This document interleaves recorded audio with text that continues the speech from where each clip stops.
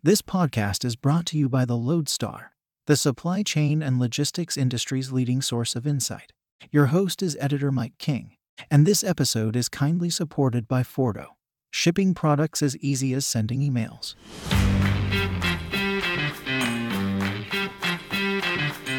In this inaugural episode of the Lodestar podcast, I'll be joined by Lodestar founders Alex Linnane and Gavin Van Maal. We'll be discussing the latest happenings and trends in the global freight and logistics industry, including the ongoing fallout from the Suez Canal closure and just why air cargo markets are going nuts and who is benefiting most. Later, as we look at the ongoing chaos on the Asia-US supply chain, I'll also be speaking to the fabulous Kathy Roberson, Ramon Krishnan, John McCown, Lars Jensen, the National Retail Federation's John Gold, Gene Soroka, the Port of LA's Executive Director, and DAT's Dean Croak. They had to pay $10,000 per container to move these 240-footers from Los Angeles to Orlando to meet the customer deadline. Hello everybody, I'm Mike King. Welcome to the Lodestar podcast. I'm joined today by Lodestar founders Alex Linnane and Gavin Van Maal. Hello guys. Hi. Hello Mike. Now, if I may say so, you've both had these fantastic careers in this madcap industry of ours. Before we turn to what you've been covering this week, may I ask, can you remember anything quite like the market and I guess the disruption that we've had over this past year? I won't embarrass myself by trying to pronounce the name of it, but the Icelandic volcano in 2010 gave us all a bit of an idea of what it would look like if the planes weren't flying. But the big difference was it was regional and it only intermittently closed airspace. I don't want to use the word unprecedented more than it's been used already this year, but this is different from anything else we've seen, I would say. Yeah, I'm going to also go back to around 2010, and I'm remembering the peak season that came about 18 months after the collapse of Lehman Brothers. If memory serves correct, it was the first time that container volumes worldwide had dropped for something like 25 odd years. And in the aftermath of that, of the global financial crisis, there was a peak season where everyone was replenishing their inventories. There was a lot of congestion, but basically it was an exacerbated peak season. Yes, the rates were high, but they're nothing like the sort of rate levels that we're seeing today. I mean, what we have today, according to the Baltic Exchange FBX index, you've got China-US West Coast rates that are up, 250% year on year. China-North Europe rates have tripled in a year and people still can't get guaranteed slots without paying premiums. Back in 2010, this situation lasted for a couple of months. At the moment, it appears endless. Gav, we've had this extended period, as you say, high rates, and it's been very disrupted. Then in late March, we had more fuel thrown on the fire when the Ever Given blocked the Suez Canal for the best part of a week. I know the insurance saga continues, which the Lodestar has been covering very well. Are shippers having any luck getting their cargo released from the vessel? no, no, they're not. I mean, there's a practical reason for that. The ship is at anchor in the Bitter Lake area of the midway along the Suez Canal. There are no unloading facilities there. You know, in order to get any cargo off the Ever Given, it has to go into a proper post-Panamax container terminal, which has cranes big enough to handle those boxes. So there's absolutely no way that any cargo is getting released. And that's before we start talking about general average. I mean, the most recent news has been that the Suez Canal Authority has reduced its claim, which was originally for $916 million. Despite the fact there's been no damage to the canal, very little damage to the vessel, they've reduced that claim by 300 million, apparently, according to an interview that the Director General of the Suez Canal Authority gave to Egyptian television. There's been no international official statement otherwise. I mean, shippers are having a nightmare. I've had very interesting correspondence from a Swedish shipper. I won't divulge who it is, but a group of Swedish shippers are so angered by the situation they find themselves in that they're starting to question whether the refusal of the Suez Canal container terminal to release the vessel until its claim has been paid could actually be a form of piracy or sea robbery, which is there are rules dating back to piracy and sea robbery back to the 18th century. They've actually asked the UK P&I Club about this so far. What they've been told is that the UK P&I Club, that robbery and piracy can only be used against private persons or commercial parties. And since the Suez Canal Authority is a government-run organisation, it wouldn't fall under that. However, their argument is that I'm just going to quote you directly. They believe that the authorities are deliberately using the vulnerable situation where the pandemic has caused interruption in supply chains with extremely high freight costs and difficulties to buy space on board ships. And their argument about the refusal that the SCA went to get an Egyptian court to arrest the vessel, for them, that signals that the SCA is acting for commercial gains and can thus be defined as acting as a commercial party. So they've contacted legal specialists. I think it's a fascinating thing to follow going forward, because this could change maritime law. Aside from the insurance impact, Gav, the Suez Canal opened again on the 29th of March, but so many ships had been delayed or rerouted before that. What impact did that then have on European logistics, equipment availability, and also port congestion, which was a big issue even before the Suez was blocked? Yeah, you're right. It was a big issue. And to be honest, it's really hard from any one position to have a proper overview of what's going on. I mean, container supply chains were a mess already before the Suez Canal closure. If you talk to the main European gateway ports, they will say, I think Port of Rotterdam put out a press release a couple of days ago saying that, I think the headline was, "We have handled the Suez Armada," or something along those sort of lines. So the backlog of ships has largely been cleared up. The effect on container supply chains still seems to be working through the system. I mean, so then the repercussions of that are we're going to have increased shortages of equipment down the road.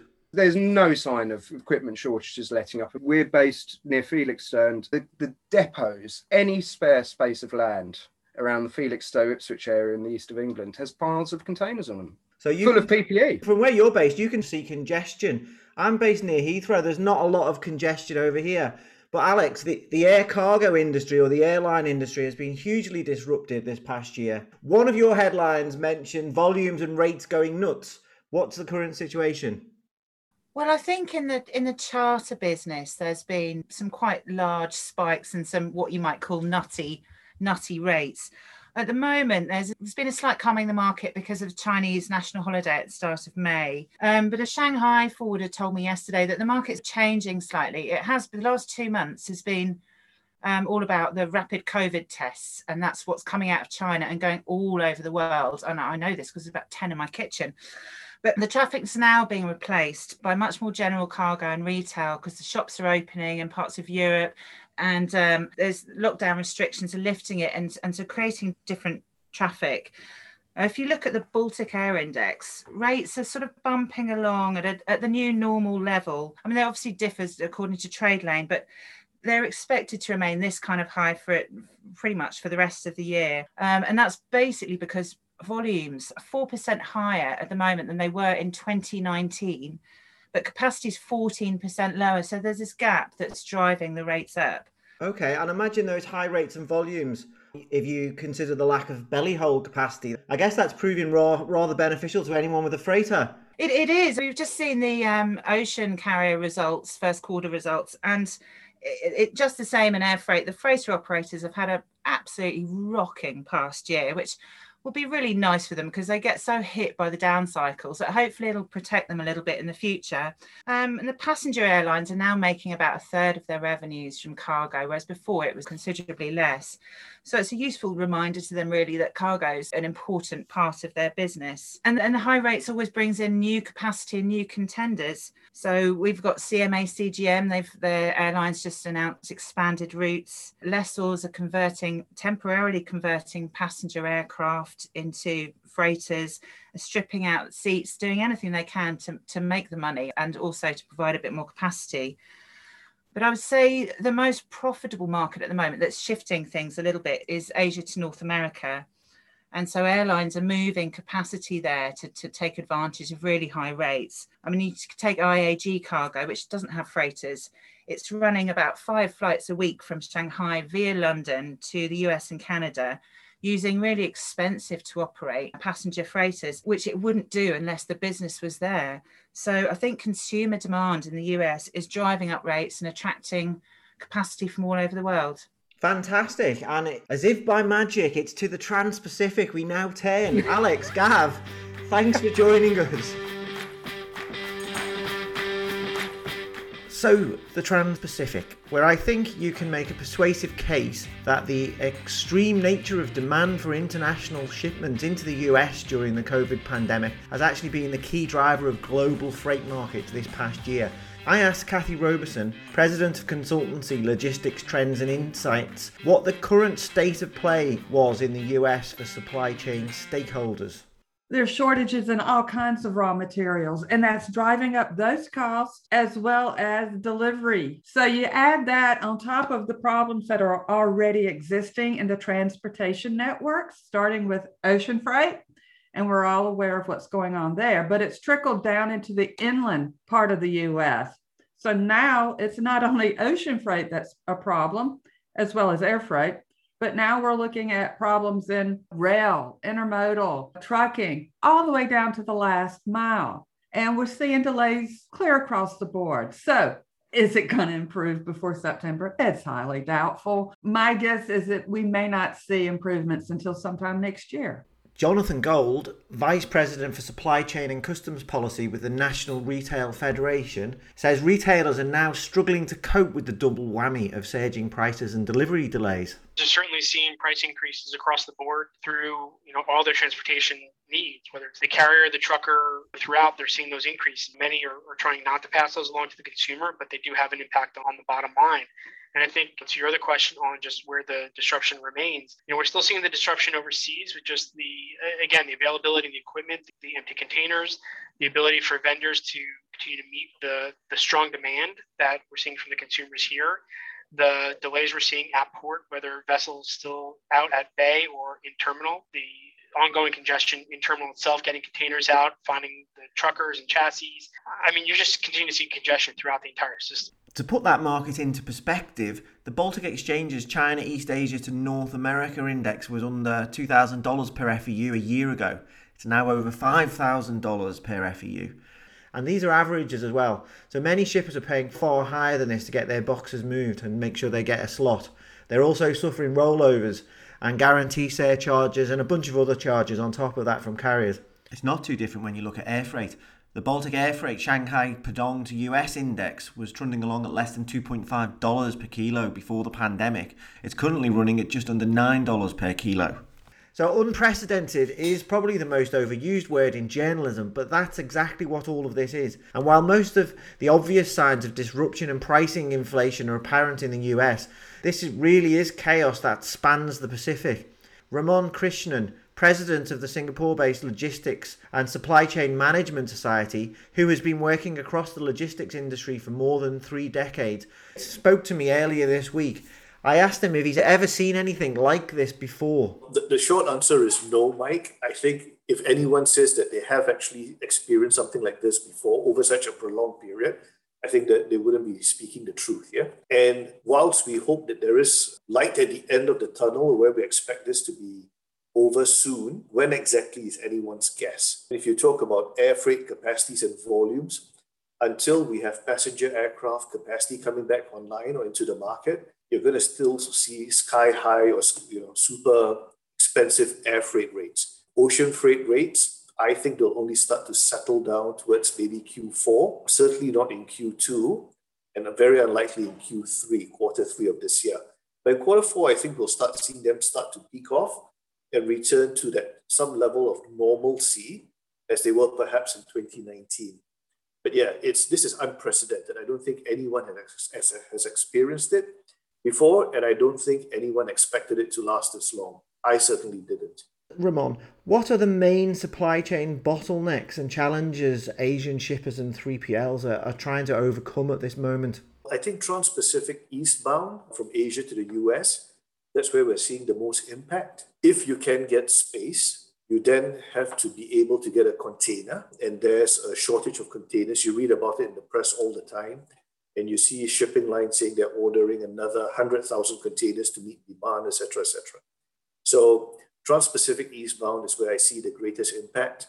But you're seeing bottlenecks or in selected areas. We were just notified, for example, that the Indian subcontinent, because of the increase in cases there, capacity is being taken out of the market. That's aircraft and vessel capacity. And therefore, we're going to expect to see delays into India, also into the Middle East. Just this week, we're saying that we're seeing capacity being taken out there. So it is mainly Transpacific eastbound, but we are seeing spikes here and there every now and then in other sectors as well. Much of the attention of supply chain disruption in its many guises has emerged has focused on vessel queues off the ports of Long Beach and LA. And we'll hear from Port of LA Executive Director Gene Sirocco shortly about efforts to clear those jams. But the ocean delays and stratospheric prices have only been one element of the conundrum facing shippers. Dean Croak, a freight markets analyst at DAT Freight and Analytics, explained what logistics beyond the port looks like in the US right now. As global container volumes are surging and we've seen this massive amount of volume on the Transpacific lane, we see that ports like Los Angeles, for example, volumes are just more than double where they were last year. It's hard to move that much volume on the intermodal network because they've had capacity constraints. Because of the urgency to refill depleted inventories, what's happened is a lot of that surging container volume is being transloaded into truckload capacity. And on the DAT load board, our load board numbers in April are 3 times higher than where they were this time last year.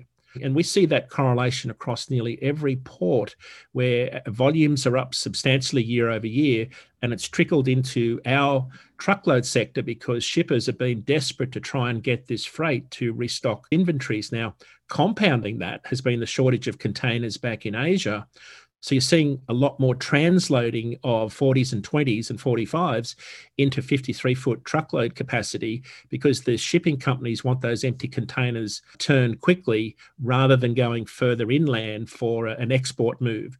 That's impacted our export market, of course, but just focusing on the truckload side, we've seen this massive volume coming into the West Coast. Capacity's been tight nationally anyway because there's a shortage of drivers and a number of other things going on. But that's just meant that we've had more volume. And for shippers, though, they're paying double and triple the rate per mile to move this volume on the West Coast compared to this time last year. Could you give me an example, perhaps, of how that would be playing out in terms of some pricing on that FEU plus truckload? Yeah, it's a fascinating story. I was talking to a 3PL who's moving some bed linen. Bed linen's a huge commodity here in terms of TEU imports. He was moving a box. It was ready on the 14th of December. It actually got rolled for 2 weeks from ship to ship to ship. It ended up moving on the 29th.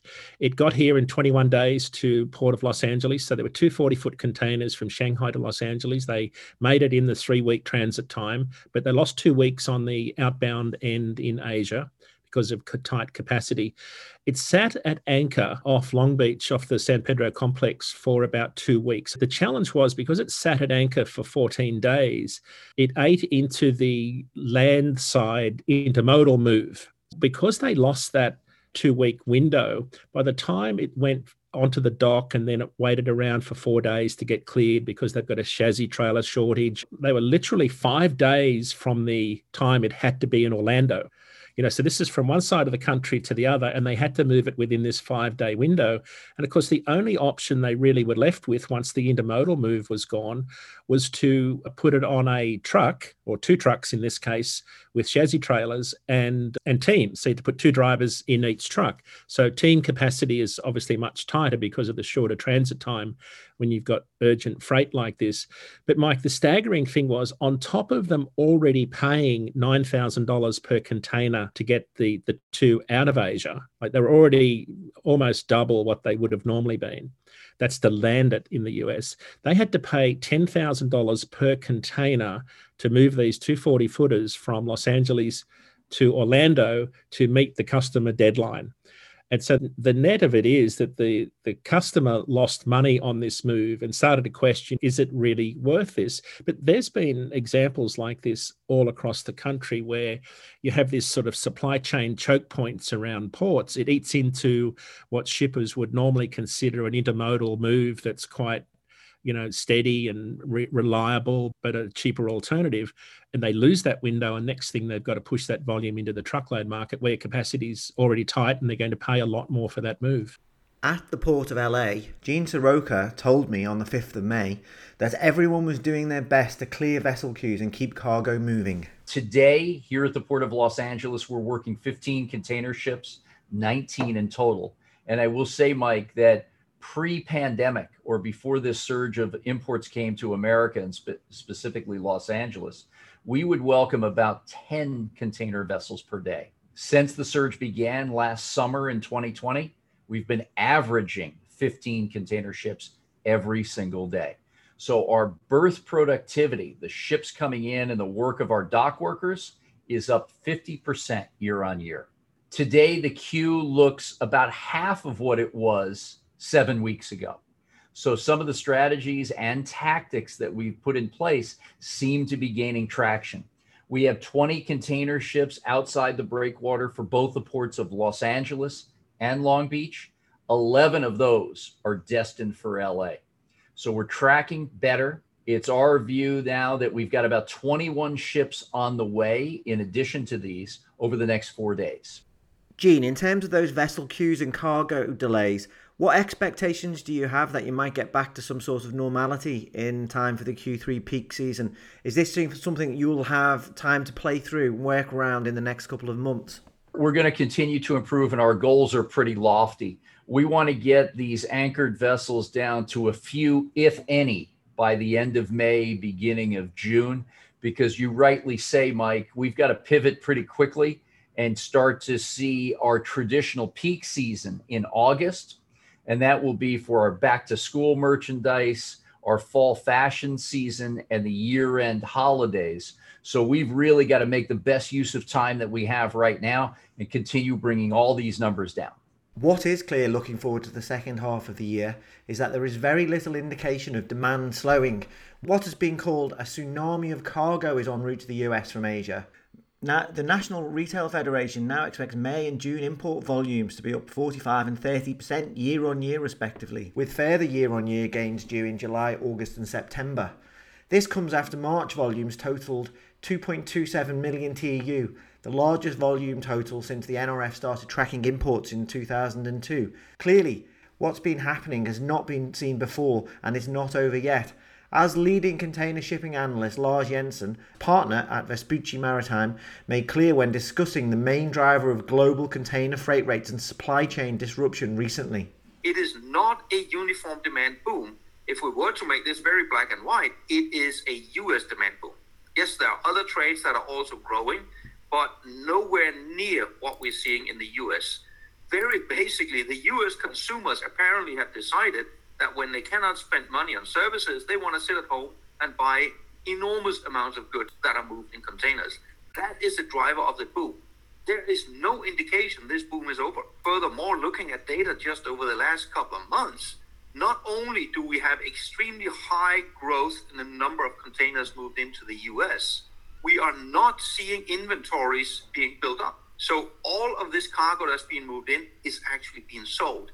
And that is another indication that boom is not about to be over. So we have an extreme demand, which of course putting port infrastructure under pressure. And is there any sign that this is getting better? The conclusion of Lars was a firm no. Dean Croak at DAT is equally lacking in optimism about the ability of trucking and hinterland transport in the US to bounce back with additional capacity to help ease these tight markets. Mike, I think we're already at peak capacity. There's a couple of things that are working against us. And of course, they're all pandemic related. When I say working against us, it's the supply side of the industry, because the pandemic has impacted the equipment manufacturers as much as everybody, because they've had absenteeism, physical distancing requirements. But now they're being hit with shortages of components, such as semiconductor chips. And that's meant that they're building trucks and parking them until they can get some of the chips in. So what's happened is the lead time on a new truck is now out to 15 months. So all of these record truck orders you're seeing now aren't going to come online until well into 2022. So you've got a component supply issue in the supply chain that's affecting new trucks and trailers. We're not going to get the trucks and trailers we need to move more freight, even if we wanted to. The other thing is that we've got there's a shortage of drivers, but there's a shortage of workers in nearly every industry because of the economic stimulus. I think capacity for shippers, it's going to be very tight through the end of this year and into 2022 before we start to see things ease off, because we're about to go through that roaring 20s phenomenon where we've got all this pent-up demand to go and do things and buy things and travel. All of which means that the ongoing dare-throwing between shippers and carriers about the fairness of rates is unlikely to diminish anytime soon. John Gold at the NRF was pretty conciliatory towards container lines when asked about rate levels, especially when compared to his peers in Asia and Europe who have been very outspoken on the issue. We've certainly been working with the FMC as well, the Federal Maritime Commission, working with the administration and Congress, and just highlighting the ongoing issues that cargo owners are facing throughout the supply chain. Obviously, we worked with the FMC over the past couple of years on their interpretive rule and detention demurrage, and want to see them enforce that rule, especially now because a lot of these congestion issues that are beyond the control of the shipper, but yet many are still getting hit with detention demurrage charges that we think are unreasonable at this point. What is probably beyond doubt on the ocean shipping side is that the current high spot freight rates give container shipping lines a very strong negotiating position with shippers as they conclude ongoing contract negotiations with customers this month and next.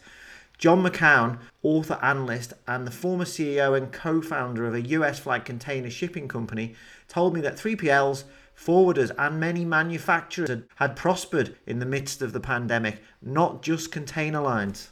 I asked him what elevated spot rates would mean for shippers in negotiations with container lines right now.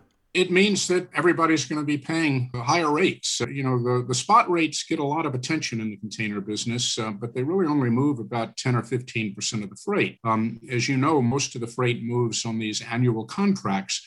But where the spot rates come into play is they become a clear indicator, or I guess you could say if you're on the carrier, it's something that they put in front of their customers. And you have many cases where spot rates have doubled or tripled. So that makes perhaps an easier comparison to get your customer to see that there's going to be a 50% increase in their contract rate. John, do you think there's any validity in terms of some shipper claims that they're the victims of carrier profiteering in all of this? I really don't. Look at the numbers in a broader sense. And while the fourth quarter was the best quarter the industry has ever had, from most measures, net income margin, return on capital, that quarter still probably was not as good as most of their shippers. And frankly, probably still not as good as many of the people that rely on the container shipping business. And if you were to look at, for instance, the last 5 years, 2 of those years had big losses. 2016 had an $8.9 billion loss for the industry, net income.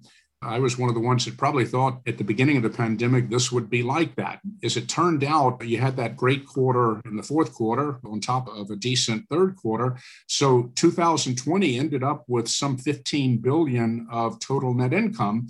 But if you look at that in terms of the last 5 years, it was barely above break even. The 5-year net income of the industry is around $7 billion. Keep in mind, over those 5 years, the industry had revenue of about $750 billion. So its 5-year income statement is less than 1%. Nobody can say that is profiteering. Certainly, if you're a shipper and you're paying 50, 60% more for your freight, you don't like that. But to me, it's an interesting kind of question of, is it a relationship business or is it a transaction business? So I suppose in a sense you mean that what goes around comes around, and it's the carrier's time in the sun. One can say that the shippers of the world, the Walmarts and the Home Depots and the Targets, when the advantage was on their side, they certainly took advantage of the low rates. There wasn't a lot of concern, when the carriers were losing money, that, we need to give you a higher rate. So I recognize that there's a lot of disruption and a lot of chaos and a lot of consternation, among shippers. And that's even flowed over in terms of some of the regulators, in terms of what's going on here in the U.S. But from a carrier standpoint, it's been what looked like it could be a black swan event has turned into a golden swan event. The shipper-carrier relationship on the Transpacific trade and on every other trade is, of course, something we'll be returning to in later episodes of the Lodestar podcast, which I should add is now available on all major podcast platforms, so please subscribe. You can also follow the latest news and all of the issues that we've covered today on the lodestar.com and Lodestar Premium. I'd like to thank our sponsor Forto for supporting this episode. An additional shout to the Baltic Exchange for giving us exclusive access to their fantastic range of regulated indices. And a big thanks also to my editing team, Tom Matthews and Karen Ball. Thanks for listening everyone, we'll be back soon.